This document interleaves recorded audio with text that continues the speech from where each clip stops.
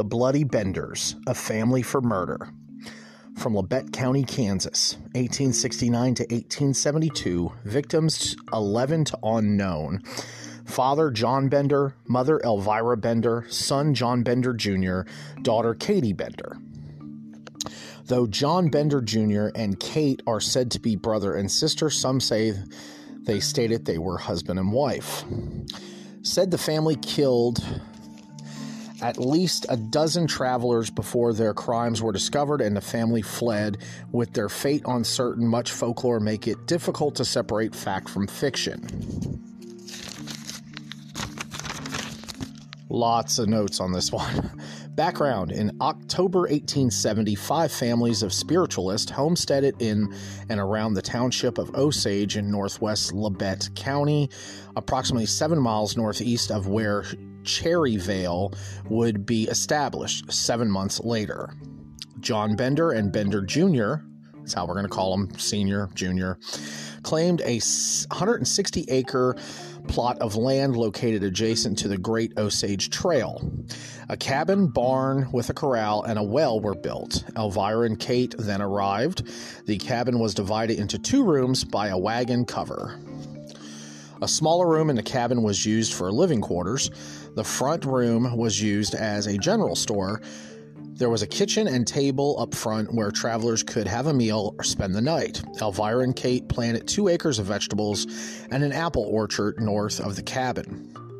John Sr. was 60 years old and spoke little English. Elvira was 55, also spoke little English. She was very unfriendly. Neighbors called her She-Devil. Junior was around 25 years old, handsome with auburn hair and a mustache. If you look at the picture, the thumbnail for this episode, you'll see all their pictures there. I don't really think he was that handsome. He spoke English fluently, but with an accent. He laughed aimlessly, which made people think he was a half-wit. Kate Bender, who was 23, was cultivated and attractive, spoke English well with little accent. A self-proclaimed healer and psychic, she claimed to have abilities to cure illness. She gave lectures on spiritualism and for advocating of free love. Her and her brother/husband attended Sunday school in nearby Harmony Grove. Widely believed to be German immigrants, no documentation or definitive proof of their relationships to each other were ever found. Some neighbors claim Junior and Kate were actually husband and wife. We went over that before. That Elvira actually murdered several husbands and had 12 children. And on that note, we're going to take a little bit of a break, and we'll come back and start breaking down all the murders.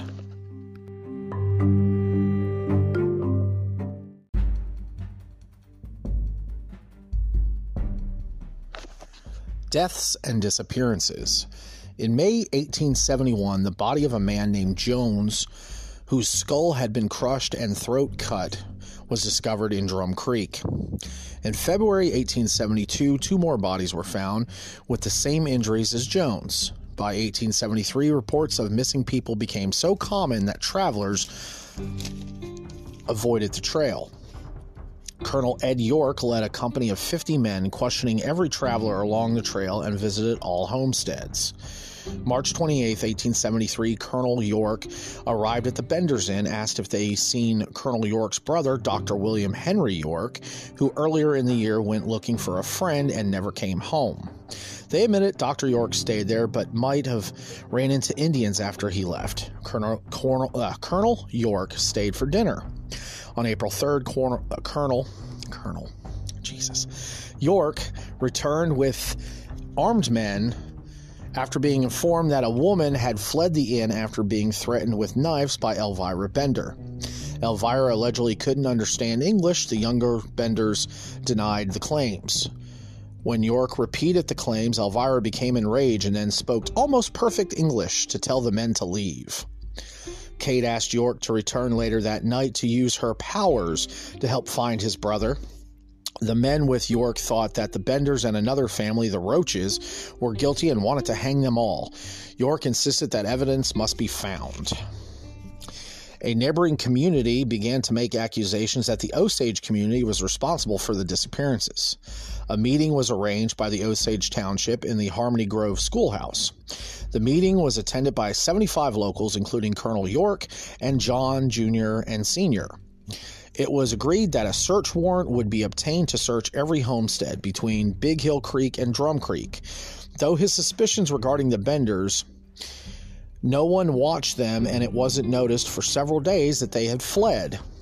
3 days after the meeting, a local Billy Toll was driving cattle and noticed the inn was abandoned. He reported this to the township trustee. Because of bad weather, several more days passed before the inn could be investigated. The township trustee asked for volunteers. Several hundred turned out to form a search party, Colonel York among them. The cabin was empty when searched. A foul odor was noticed and traced to a trap door under a bed. It was nailed shut. Bloodstains were found on the floor of the room below. The slab floor was broken with sledgehammers. No bodies found. Men physically lifted the cabin and moved it to the side. They dug under it. No bodies were found. They began to probe the ground with metal rods in the garden and in the orchard area. Dr. York's body was found buried face down with his feet barely below the surface. Probing continued till midnight. Another 9 graves were found. Digging began the next morning. Another 8 bodies were found in 7 graves of the 9. Another body in the well along with body parts. All but one had their head bashed in and throat slit. A little girl was found, thought to be strangled and buried alive. The crowd was so incensed after finding the bodies that a friend of the Benders was hung 3 times, revived, and interrogated as to what he knew. After the 3rd hanging, he was let go. He staggered home. A Roman Catholic prayer book was found, written in German. Notes were found. The text read, Johanna Bender, born July 30th, 1848. John Gebhardt came to America on July 1st, 18 ? Big Slaughter Day, Jan 8th, and hell departed. Word spread quickly to as far as New York and Chicago. Visitors to the site destroyed the cabin for souvenirs. State Senator Alexander York, brother to Dr. and Colonel York, offered $1,000, which would be $20,914 in 2019, reward for the Bender family's arrest. On May 17th, the reward went to $2,000, which would be $41,828 in 2019 money.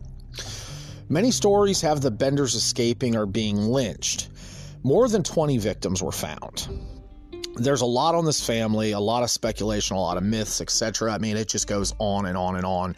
All my information came from Wikipedia. And if you guys really want to, you can look up the Bloody Benders and read a lot more for yourself. I wrote 12 pages of notes for this show tonight, and my hands were cramping really bad. I don't have a computer to print anything off, so I have to write all this stuff by hand. So I kind of stopped because they just kept going and going and going. But there is a lot more on this, and maybe I can continue on with this and maybe part 2 to the show, maybe continuation on. I could probably do that, maybe start writing a little more notes and continue a part 2 in the next couple of days. Yeah, I might actually do that and continue on the story and let you guys know what supposedly happened to all these people. I actually think that's a good idea. I will do that. I didn't really think about that until now. Anyways, thank you all for listening. And we have a Twitter. We are at the Serial Kill 11, and would really appreciate if you guys might go and start following us. I do post the shows on there. I haven't really tweeted too much, but if I start getting a following, I'll start tweeting some more. Anyways, thank you for listening to the podcast, The Serial Killer, and I'll see you guys in a couple of days. I think I'm going to get part 2 out here pretty soon.